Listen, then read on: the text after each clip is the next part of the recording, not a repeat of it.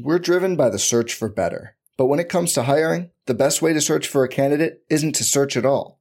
Don't search, match with Indeed. Indeed is your matching and hiring platform with over 350 million global monthly visitors, according to Indeed data, and a matching engine that helps you find quality candidates fast. Leveraging over 140 million qualifications and preferences every day, Indeed's matching engine is constantly learning from your preferences. Join more than 3.5 million businesses worldwide that use Indeed to hire great talent fast. And listeners of this show will get a $75 sponsored job credit to get your jobs more visibility at Indeed.com/Blue Wire. Just go to Indeed.com/Blue Wire right now and support our show by saying you heard about Indeed on this podcast. Indeed.com/Blue Wire. Terms and conditions apply. Need to hire? You need Indeed. This podcast episode is brought to you by Coors Light. These days, everything is go, go, go. It's nonstop hustle all the time. Work, friends, family expect you to be on 24/7. Well, sometimes you just need to reach for a Coors Light because it's made to chill. Coors Light is cold lagered, cold filtered, and cold packaged. It's as crisp and refreshing as the Colorado Rockies. It is literally made to chill. Coors Light is the one I choose when I need to unwind. So when you want to hit reset, reach for the beer that's made to chill. Get Coors Light in the new look delivered straight to your door with Drizzly or Instacart. Celebrate responsibly. Coors Brewing Company, Golden, Colorado. Blue Wire. Welcome back. This is the Big Blue Banter New York Giants podcast presented by the good people at Untuckit. I'm Dan Schneier. I'm joined as always by my co-host, Nick Pilato. Today we come to you for the last quick takeaways reaction on a single game during the Giants' 2019 season, an abysmal season for a once proud franchise. It ends with a 34-17 loss to the Eagles in a game that summed up where this team has been at so many times this season, competing for 2.5 quarters, but not competing over the final 1.5 quarters. And let's be honest, 1.5 quarters of uncompetitive football is way too much. It's ridiculous. And this game completely unraveled for a Giants team who really looked to have some momentum in the late third quarter after Daniel Jones made 2 awesome plays, including a bucket drop throw while getting hit to Darius Slayton, followed by a nice little run. And then they got boggled down when they ran the ball on 2nd and short and then then Daniel Jones underthrew Sterling Shepard before a 4th and 4 lack of conversion. That seems to be the moment where the momentum flipped.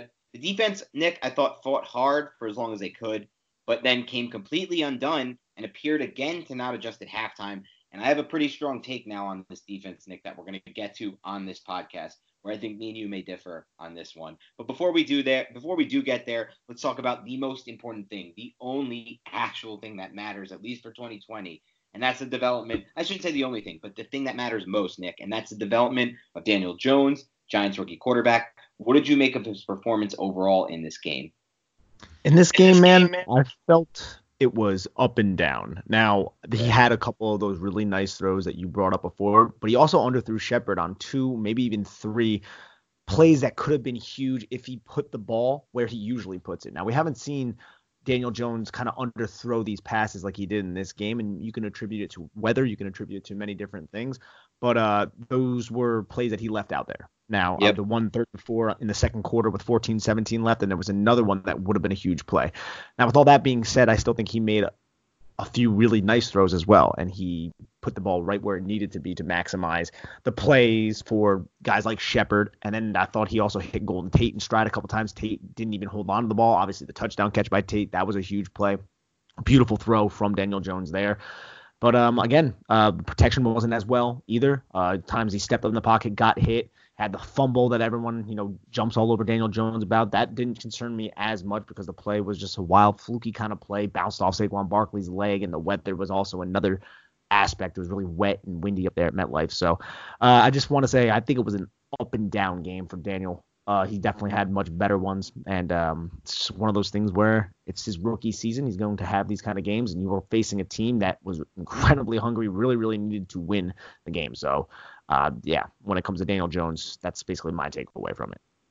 Yeah, Nick, we're pretty much very in line on our evaluation of Jones in this game, and I think part of it was he was a bit overwhelmed by not just the defensive line for the Eagles, which was hungry and active and, teeing off, but really just the overall game plan and defensive idea and, everything, the philosophy that went behind what Jim Schwartz put out there today for this Eagles defense. They were aggressive. They were attacking. They were forcing Jones to make quick decisions and get the ball out of his hands quick, sometimes quicker than he wanted to. And it's interesting because while he made 3 of just the best throws I've seen him make all season, the one where he's sliding left and drops the ball in the bucket to Tate, the ball where he stands tall in the pocket, keeps his eyes downfield, takes a monster crushing hit and drops the ball into Slayton. And then the one that started even his production in this game, which was when he was able to avoid pressure, sliding, and then hit Caden Smith up the seam for a really nice long ball there, a really nice long completion. Those are 3 of his best throws from the entire season. But then, like you said, a couple underthrown balls. I think overall he wasn't really fully prepared for just exactly what the Eagles were showing him from an aggression standpoint. I thought he, oftentimes missed checks into plays that could have been better. These are all things I expect from a rookie for sure. And I think, for those who are criticizing him, they're clearly not watching rookies on a weekly basis. And, the teams that are, you talk to fans of teams who have rookie quarterbacks or second-year quarterbacks and ask them what they think about Daniel Jones in the games they see him, because they probably have a more positive outlook than some of the fans at this point for the team, because they're expecting perfection. But listen, a rookie quarterback is going to make these mistakes. And I think the good moments do at least give you hope that if he can put it all together and if he can process this faster, and even, you draw back, Nick, to maybe a game a week ago against an overmatched Washington team to some extent, but you just get to see what is possible and what he's capable of if he has pass protection. And, obviously only a handful of teams in the NFL do have that really awesome pass protection down to down, but there's no reason the Giants can't become one of them. They just have to start putting assets there and, making their roster good. I'm sorry. I shouldn't say making the roster. I should say remaking their roster in that direction and with that philosophy. So overall, I think go ahead, Nick. No, I said, and just diversifying the play calling is another huge aspect. I mean, all of this kind of groups in together for Daniel Jones. When you're predictable and they're going to throw the football, teams are going to really sell out to go against that. It's going to be hard for a rookie quarterback to kind of combat that. And when it comes to Daniel Jones, those Caden Smith throws, those were beautiful passes, a couple of them. Even the ones that Caden Smith dropped, those were incredibly well-placed balls by Daniel Jones up the seam, hard passes with pressure in his face. And a little stat nugget I wanted to bring up about Daniel Jones before we move on. In this specific game, 31.9% of his passes were thrown into coverage. And I want to say he's third in the NFL. This is according to Big Blue View. Third in the NFL with 22.4 of his passes on the season going into coverage, which is just behind Dwayne Haskins. So he's throwing the ball into tight windows. That could be looked at as a negative. It could be looked at as a positive. Yeah, he's aggressive. He trusts his arm, but at the same time, you don't really want to be throwing into coverage. This could also be a coaching thing, which is something that the Giants may have a totally different outlook come 12 hours when it comes to the coaching search and what may ensue on Black Monday. So all of these things can be upgraded on, and Daniel Jones can learn from these kind of things, but he is aggressive. He trusts his arm. And I on the whole of this entire season, I'm pleased with Daniel Jones. He way exceeded my expectations. I'm sure you agree with me as well. Yeah, and I think I want to wait, Nick, and hold off a bit on our full Daniel Jones rookie season evaluation, because I think we're going to do that over a podcast. At least I have plans to do that. I know we've discussed this in the past. And really, it could take longer than even one podcast. Who knows? It might turn into a first half season 1 podcast, second half of season 2 podcast type of thing. However that may be, as we kind of dive back into it and relook it over. But yeah, on an overall basis, I can at least give the spoiler that I'm beyond impressed, at least with where I thought he would be as a rookie to where he is now. It just isn't the quarterback exactly that I saw at Duke. He's better than he was at Duke. There's just no doubt about it from what I saw there when watching them play. And obviously there are factors there. I mean, he was playing with a bunch of essentially barely D1 athletes. None of them are going to make a practice squad. None of those Duke players are going to be on an NFL team. And none of those players are on an NFL team currently. So it really was tough. But overall, with all the positives and all the big time plays that he made, and just think back, the simplest way to do it, and I had this discussion with my brother and my father and some of my family members over the holiday season, was this. It's like, just think back to all the 15 plus yard throws that Daniel Jones made this season. Think about those and then remember those in your head against all the 50 or I guess the lack of 15 plus throws that the Giants completed in 2017 and in 2018. And to me, that's probably the biggest factor. He can stretch the field. Obviously, it's easy to look at this game and say, can he stretch the field? Because the Eagles really crowded him and were aggressive and took that away. But I don't think that's an indicator of him not being able to stretch the field. I think that it's more of an indicator of him not able to get his pass protections right, and him not able, at this point in his career, at least as a rookie, to get into the right check. So speaking of that, I wanted to get your take on the pass protection in this game, Nick, because overall, and I guess in the run game too with the run blocking, it really looked like Jekyll and Hyde for the Giants. Last week, they dominated the line of scrimmage on the offensive side of the ball, and this week it seems like they were the ones dominated. So what do you attribute to that?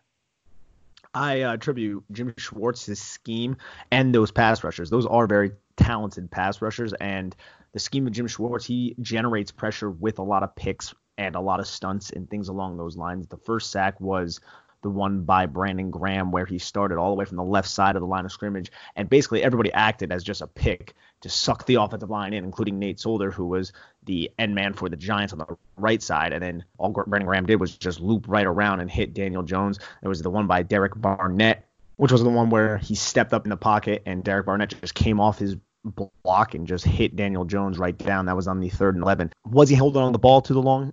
He's had that issue this season. I'm not really attributing all of those sacks in this game, the 4 sacks, to that. It was more guys getting beat. Nick Gates, that anchor that we've talked about, we love what we've seen from Nick Gates. But that anchor came up on the 1 sack on the edge where Saquon Barkley had a really bad chip, and then that forced Daniel Jones to step up, and then someone else hit him from the backside as well. So I think the offensive line just was not cohesive, was not on the same page, and it's something that we've talked about at length on this podcast. Hal Hunter, what happens when defensive lines adjust and they bring these stunts, they come in from different angles and they move right before the snap? What happens?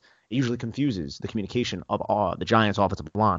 And we saw that in this game, and that's what Schwartz was doing with his defensive line. Very talented guys, and it messed up the Giants' just cohesiveness in general. And it's not surprising whatsoever because we've seen this in the Vikings game. We saw it in just a lot of games this season with this unit. I believe this unit, the offensive line, has talent. I just don't believe they're led by the right coaching staff, and I don't believe that they're being maximized right now, which is an obvious coaching issue.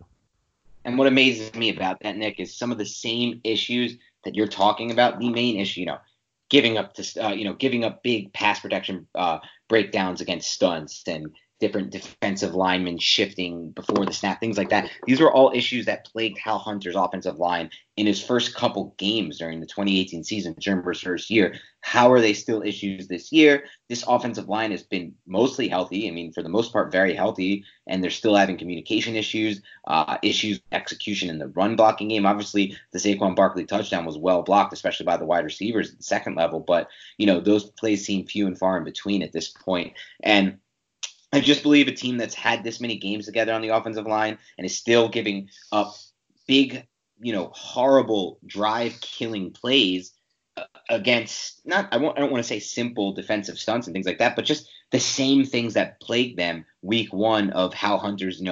This, I guess the best way to sum it up is, why is this offensive line still having trouble with things that haunted them in game 1, in game 30? It just doesn't really add up. Something, is the common denominator there. And we'll see some changes there. But before we dive into all the changes we expect coming ahead, do want to take a quick break to hear a word from our sponsors. Ever see an untucked button down? They look, pretty damn bad. Why? Because they weren't meant to be worn that way. Thankfully, there's Untuck It, the original button-down shirt actually designed to be worn untucked. No matter your size or shape, Untuck It shirts always fall at the perfect untucked length. Look, ladies and gentlemen, I used to be a schleb walking around with my shirt untucked, looking like a complete and utter dork. But now, I utilize Untuck It, and guess what? That stuff falls at the perfect length and looks incredible. With more than 50 plus fit combinations, Untuck It shirts look great on tall, short, slim, and athletic guys of all ages. You can find your favorite Untuck It style online or check out one of their 80 brick and mortar stores. Choose from styles like wrinkle-free button downs, super soft flannels, outerwear, and more. With Untuck It, your shirts will never look baggy, bulgy, too long, or too big again. And their website is so easy to use. They even have a whole page devoted to helping you find your own specific fit. I mean, come on, that is service right there, ladies and gentlemen. So whether you're shopping for the perfect holiday gift or just trying to craft a smart, relaxed style of your own, Untuck It is the way to go. Visit untuckit.com and use code BLUE for 20% off at checkout. That's untuckit.com and promo code BLUE for 20% off. Do not miss this opportunity. All right, Nick. Let's dive right on into it. How about Pat Shurmur? I want to hear your takeaway of his job in this game. A game, like I said, the Giants were competitive until the third quarter. And, like several other games of his this season, they fell off completely over the final quarter and a half. And then, in general, is there any way you can see him returning as the Giants head coach for 2020? In this game, it was the same kind of things. It was him calling plays, running into loaded boxes and things that we've been bitching about on this podcast. And he made the one adjustment, and whoever the broadcast team was for Fox, like their C or D team, with whoever was doing the broadcast, they brought up how the adjustment that he made was excellent and how Pat Shurmur is an excellent play caller and all these things. And I was kind of giggling to myself. And while he has had a success as offensive coordinator, it's the stuff we're bitching about, And he did make the one adjustment on his own read where Daniel Jones picked up like 17 yards rushing or whatever it was on the one play. And that's awesome. But when we pick that one play out as kind of an anomaly, that's a problem. There's no adjustments here on a consistent basis to defeat specific defensive coordinators from this team. And it's the same shit we've been seeing this entire season and last season. And it's getting frustrating. And on to your second part of the question, Dan, I think he's going to be fired tomorrow. I do. If there is one possibility of him staying, if he can convince the Maras that they're on the right track, what have you, I do believe that he will not be calling the plays next year. They would bring in somebody else to be the offensive coordinator because I do not believe that they trust Mike Shula to call plays. And I do believe that there would be changes to the staff, hence Hal Hunter getting fired and some of the things that would kind of bring in fresh coaches to kind of spice things up a little bit. But my belief is that he will be gone tomorrow, which is Monday. And if you're listening to this on Monday, today. Yeah, so I guess we got to jump into that. But before I dive into my take here, Nick, I do want to say, again, having spent some time with my family over the break, I did have some conversations with my mom, Nancy Schneier. She's a saint. For those who know her, they love her. And she is actually an avid listener of the Big Blue Banter podcast. That's how much she supports me. And she did say, while she loves it and while she loves my new co-host, Nick Filato, she could do without the cursing, Nick. She could do without the cursing. I think I caught you one there. I think you dropped what she would refer to as an S-bomb. I'm on game with it, but so just something to keep in mind as we move forward, because I feel like there could be a lot more cursing coming forward if the Giants don't make the changes we're hoping for. I want to sincerely apologize to Miss Nancy Schneier for my potty mouth and my toilet spewing face, and I'll try to watch that. And I do apologize. I'm not trying to corrupt your son. No, Nick, you can't corrupt me. I'm already too far gone. But back to Shurmur, back to the podcast. I don't see any way he lasts past Black Monday. This is it.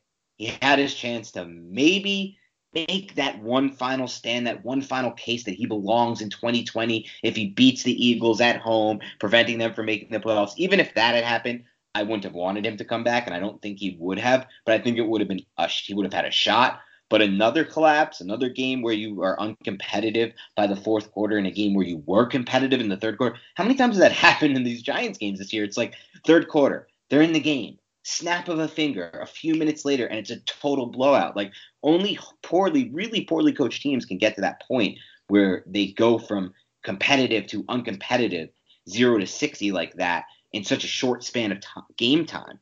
And he's one of them. His team, this Giants team, is one of them. This is, to me, the most poorly coached Giants team overall, I would say, situationally. Not offensively. The most poorly offensively coached team were the two McAdoo years, without a doubt.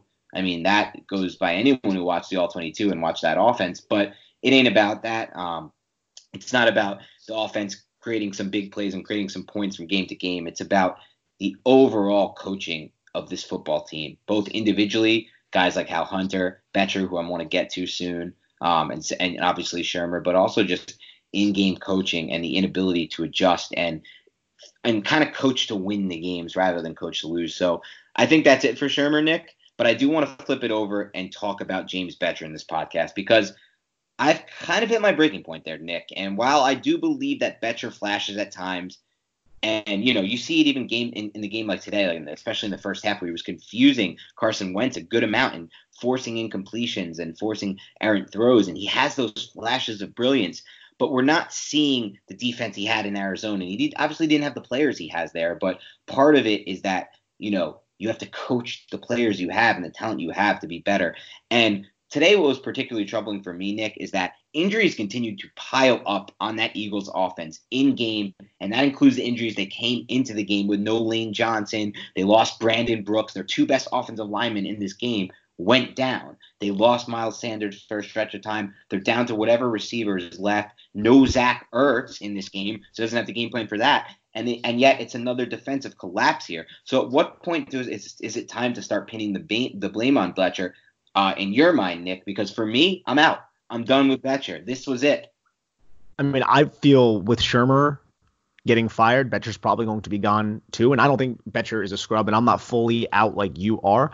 But I was questioning him back when the Giants played the Eagles last time because there were no adjustments to that screen game that was just torching the Giants. And it was the similar thing. The Eagles were just decimated by injuries and the Giants were not making adjustments. And in this game, there was one play in particular, and I don't have the play pulled up, but it was a third down. It was a really, really pivotal point in the game. And the Giants had Julian Love playing at the sticks and backing off in coverage and not challenging the guy to get right at the first down marker. And it was one of those, I can't remember which receiver it was.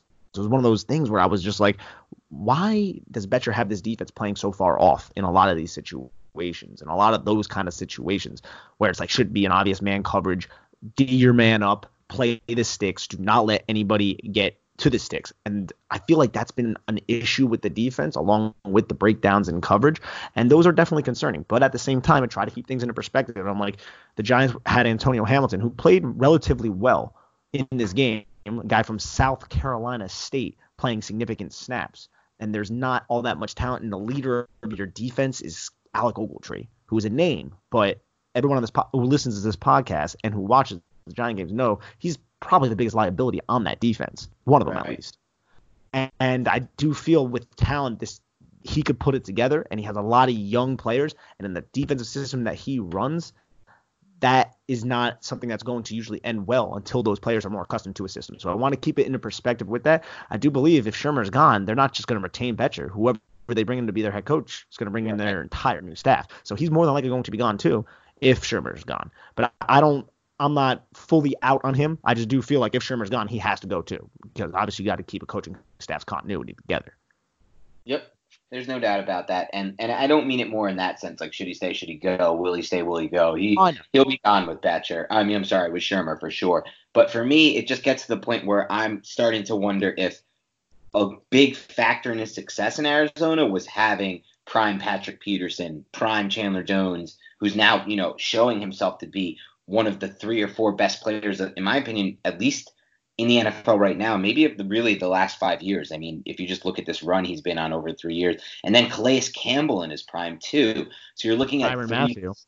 And Tyrann Mathieu. That's 4 prime All-Pros there, right there. And that's a lot of prime All-Pros. Like, the Giants don't even have one of those players on their roster right now on the defensive side of the ball. Not even one of them. So obviously talent plays a big role, but if you can't make it work and can't get the best out of the talent you have, that's when I start to have an issue. And that's kind of where I'm at with Bettcher. But while we look forward to the future of this Giants football team, Nick, I do want to say that a few things were locked in today with the Giants' loss to the Eagles. The first is that they're going to be picking number 4 in the NFL draft. The Bengals will have the first pick, where they'll take Joe Burrow. The second pick belongs to the Washington Redskins, where we assume they'll take Chase Young, but I don't think that's guaranteed yet. I still think there's potential for a team to trade up there to take a quarterback.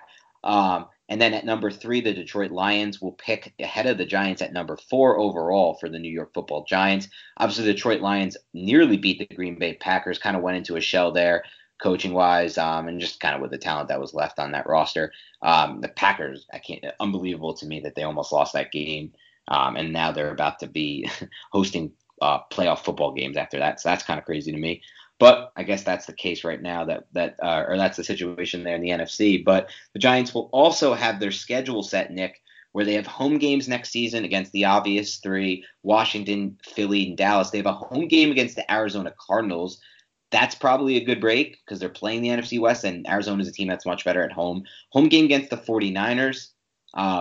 Another home game against the Cleveland Browns. That should be a really interesting game. They're playing the AFC North, so if the Browns still have Odell Beckham, that's going to be a super interesting game right there. Home game against the Pittsburgh Steelers, who should get Ben Roethlisberger back. Still probably a lucky break there, Nick. I think you'd rather play them at home than in Pittsburgh for sure. They're a really good home team. Home game against Tampa Bay Bucks. They play them instead of the Falcons because the Falcons won the game. That was the only remaining game that was to be decided. And then the 8 away games, Nick, will be Washington, Dallas, Philly, obviously, at Los Angeles Rams, at the Seahawks, probably not the best place to play, at Cincy, that's a nice one, at Baltimore, and then at Chicago again. So that's another game against the Chicago Bears, hopefully with Mitchell Trubisky, at least if the Giants are competitive there going into next year. But as we continue to kind of focus on the future here before we dive back into a few players from this specific game, where do you stand right now, Nick, on Dave Gettleman as general manager moving forward for the Giants?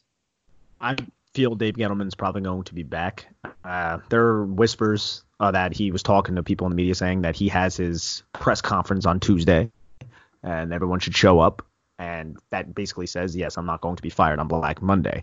Now, the one wild card, which is a theory going around on Twitter, is what if that he's announcing his retirement on Tuesday, so he is not fired by the organization that he has such a tenure with, going back to his days when he was working under Jerry Reese.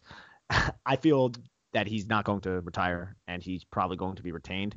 And, I mean, I think we have similar views with Gettleman. I mean, I think you want to clear house, if I'm not mistaken, but I'll let you talk on that. Me, I would be about that if there was a plan and there were people that could replace him that the ownership feels very strongly about. I don't necessarily feel like that's going to be a thing, and it might be just replacing him to replace him.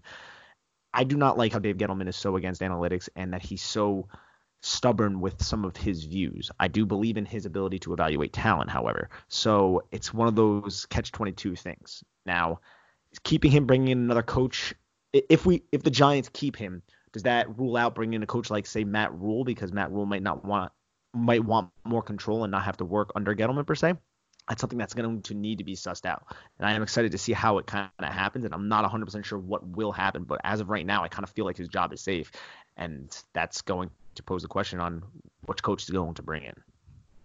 Yeah, it's going to be interesting, Nick. I think there's definitely somewhat of an outside chance that Tuesday presser that Gettleman, plugged for the reporters, which, is kind of, like you said, funny because it means he escapes Monday, right?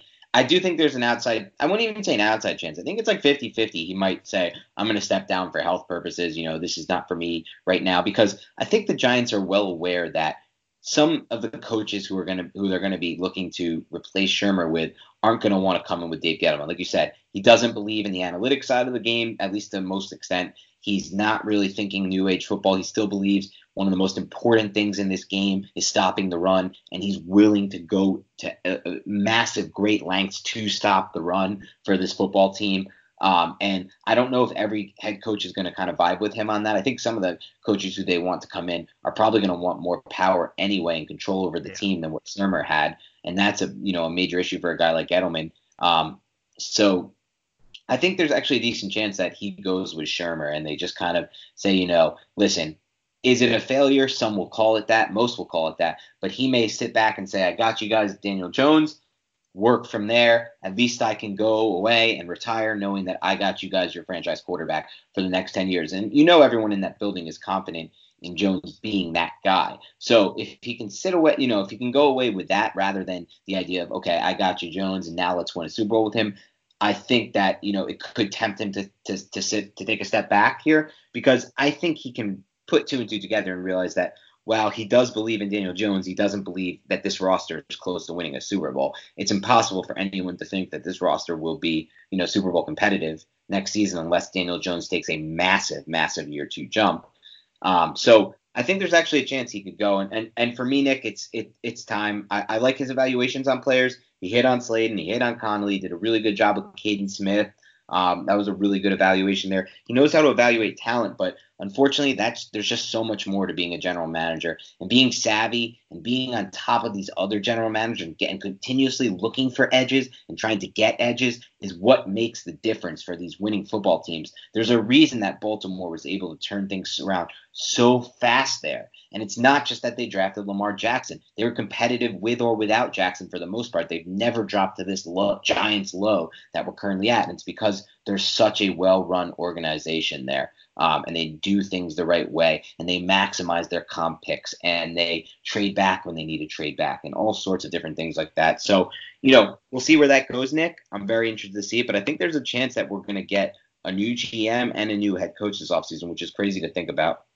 That is absolutely crazy to think about, and it's going to give us a lot to cover, which really excites me. But also, the Ravens have John Harbaugh, which is an excellent mainstay to have coaching all the picks. I was going to do some game and everything like that. But the Giants, man, Dave Gettleman, that's an interesting theory that you posed there. Step down for health reasons, and it would kind of be one of those things where I do believe a lot of Giants fans would look at it all as a failure. But solid point. Daniel Jones ends up working out, then that's excellent. Now, that means that whoever they bring in, the ownership and everybody in that building is going to ensure that that coaching staff is fully committed to Daniel Jones, obviously. Yeah, no, without a doubt. I mean, anyone who comes in is going to be on the Daniel Jones train, without a doubt. Would you agree with that, Nick?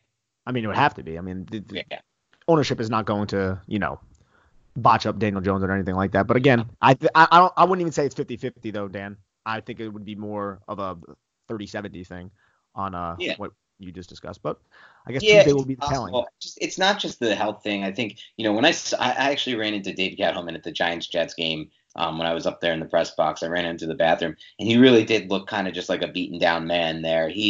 I'm sure part of it is that he feels that, this could take them time and no one has the patience for it anymore. And I think he even said it. He said during one of his pressers before the Giants drafted Daniel Jones, I want to get the Giants that next quarterback. I want to get them that Eli Manning. I feel like that was almost a bigger goal for him than anything else. Especially once he kind of came to the realization that, they weren't built to win now with Eli Manning after that experiment kind of went awry. So I just think overall it's kind of just hasn't gone as he's expected. But if he can walk away feeling happy about something, and that something would be getting the Giants Daniel Jones, I think that potentially could be enough. I guess that's how I would sum it up, Nick. Yeah, no, I feel like that's a pretty good assessment of it all. How about for this game, though, Nick? Anything else stand out to you? I thought it was Saquon Barkley, had his ups and downs, in my opinion, in this game. Looked like himself on some of those runs, but obviously missed some key pass protections. What did you make of him in this game? Yeah, the pass protection thing, he's going to get that down, hopefully. Saquon's still a very young player, and he's actually shown the last couple of weeks that he's been able to do that at a pretty high level, but it's still inconsistent. We've seen him really mess that up in the past, especially earlier on in the season, and he had a couple whiffs here. But no, he was hitting the holes, and the thing I love about Saquon Barkley is once he gets to that second level, he has that burst. He has that second gear, that third gear to just run right past safeties. But even on that huge run, that really shouldn't have happened. McLeod should have been there. McLeod just got sucked into a block, and that was just really bad safety play by Rodney McLeod of the Eagles, but Giants were able to take advantage. So tribute that. That's a really good thing. Just want to see Saquon with better blocking and a coach that can really create plays and get him into space. Like we've been saying this, man. I'm looking at some of the other coaches and what they can do with their running backs, like Dalvin Cook up there in Minnesota. That would be amazing to see with Saquon Barkley, but I'm not afraid of his development. He's going to be fine. He has a really good head on his shoulders, and I'm looking forward to him with the New York Giants. Yeah, no doubt, Nick. And I think you're right. And I think if I was to sum up his 2019 season one way or with one word, there'd be two I could find: injury and underutilization. This was a very poorly utilized player this season for the Giants. He should have been the focal point of the offense. He should have had a Dalvin Cook style offense around him. Should have had an Ezekiel Elliott style offense in years past. There's plenty, Christian McCaffrey. There's plenty of examples of teams focusing their offense around running backs, and the Giants just simply weren't one of them. And it was extremely disappointing on the coach's part, especially since it wasn't the first year he had this player, even though, you look at that Vikings coaching staff, and Stefanski was there a season before, but he really took over this year in the play calling and did such an excellent job with Dalvin Cook. It's a great example of a coach and a player meshing together and perfectly, coming up with something to perfectly fit his skill set. And I don't feel that way with Barkley. Speaking of some other players I kind of feel were underdeveloped as we look forward towards this offseason, Will Hernandez, DeAndre Baker, the young core of this Giants team, first and second round picks, third round picks. What did you make of their play in this game, and what are you looking forward to in the future with those players? I want to see Hernandez specifically in a more diverse scheme that has more power concepts and maybe – obviously we're not in the coach's room. We're not on the field during practice with these guys, but they're just not being maximized, essentially what I'm getting at. They're not being coached up to what I feel their full potential is, and I'm sure you also agree with me. But when it comes to Hernandez, I want to see him just better at the point of attack, better locating at the second level, driving through some of his blocks, and especially in pass protection, picking up those stunts. And that is a communication issue on the whole line. It's not just him. I mean, on that Saquon Barkley run, Hernandez locates number 53, I think, Bradham, and drives him all the way back. And that's the block that kind of got in the way of McLeod. That was an excellent play, but he didn't have to attack anybody at the line of scrimmage. He was able to just climb up the second level right away. And that's in a perfect world. But I would like to see him, and we've seen it before this season, I would like to see Hernandez kind of make that contact, pass off to the tackle or the center, and then climb and locate, which is something that he's kind of struggled with. And it's easier said than done, but it's definitely something that I hope that he can kind of either get coached up or just develop in this next coming offseason. And as for Baker, cornerback's the hardest position to play as a rookie, and he played so many snaps, and I feel like he's flashed a lot this season. A lot of people don't want to give him credit because everyone remembers the beginning of the year. He's still getting beat sometimes. He'll still get too grabby at the top of breaks. But overall, I feel like he's aggressive. I feel like he comes up with run support. I feel like he's physical. And I am intrigued by what he can be. I just hope he keeps his head in it, because that was reports coming out of Georgia when he was drafted, was that he wasn't always fully invested. So we'll have to see how that kind of materializes as well. And another young player who really balled out last week, so we didn't really get to touch too much on the Redskins game, Lorenzo Carter. Lorenzo Carter played well in this game, and he played incredibly well with 6 pressures in that game against the Redskins, winning in different ways, beating 1v1s, winning with dip and bend, winning with a couple of different pass rushing moves, showing that repertoire that we've kind of been concerned about, that pass rushing repertoire that we haven't seen too much of. But he was able to kind of come on strong in these last 2 games, and that's incredibly encouraging as well, because Lorenzo Carter can turn into a solid to good pass rusher. That would be huge for this team. Now, obviously, I don't want him to be the number 1 pass rusher for this team. A guy like Chase Young would have been great to pair with him, but those guys don't grow on trees, as we always say. But if he can kind of develop value with Zimenez kind of coming on as well, who also had a really good game. And there was one move I can't wait to watch it on the All-22 that he had on the sack that Zimenez picked up. It looked like he hit the tackle with a left club and then got underneath his right inside shoulder and just threw the tackle over to go after and get Carson Wentz. So if those two can kind of develop into a 1-2 punch, that would be solid. Obviously, I think the Giants need to find a premier pass rusher.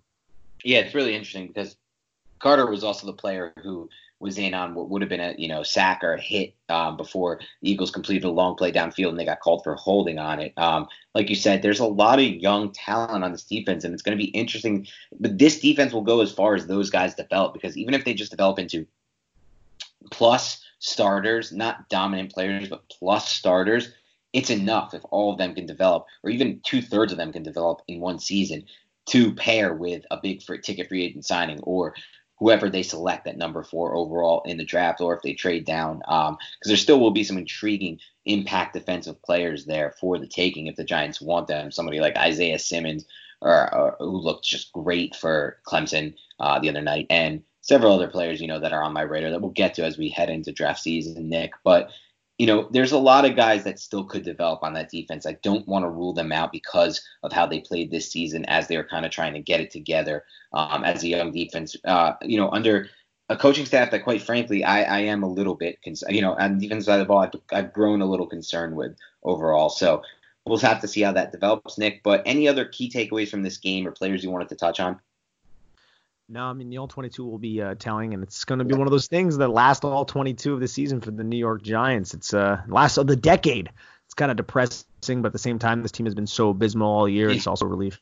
It is also a bit of a relief to wrap it up, because this team is just really not giving us much hope. But at the same time, it'll be good to dive into that, and we'll probably revisit a bunch of these games this offseason. Speaking of the offseason, guys, we've got a lot planned. We think this podcast is going to really hit its stride in the offseason. We've already started to compile a list of some guests we want to get on from different walks of the NFL internet, draft guys, evaluators of film, all sorts of guys we think would be awesome guests for this podcast. We're going to tackle the news with the coaching. We could have a podcast as soon as this, whenever the news hits of where the Giants are going, when we find out what's going on with Shermer, Gettleman, and the entire coaching staff. So we're going to have news, we're going to have breaking stuff, and then we're going to have a lot planned around free agency and the draft. So stick with us here on Big Blue Banter Podcast, because we can't wait to do it with you guys this offseason. And hopefully this will be the first step toward the revival for a once proud New York Giants football franchise. And on that note, we'll talk to you guys later this week. Have a great rest of your week.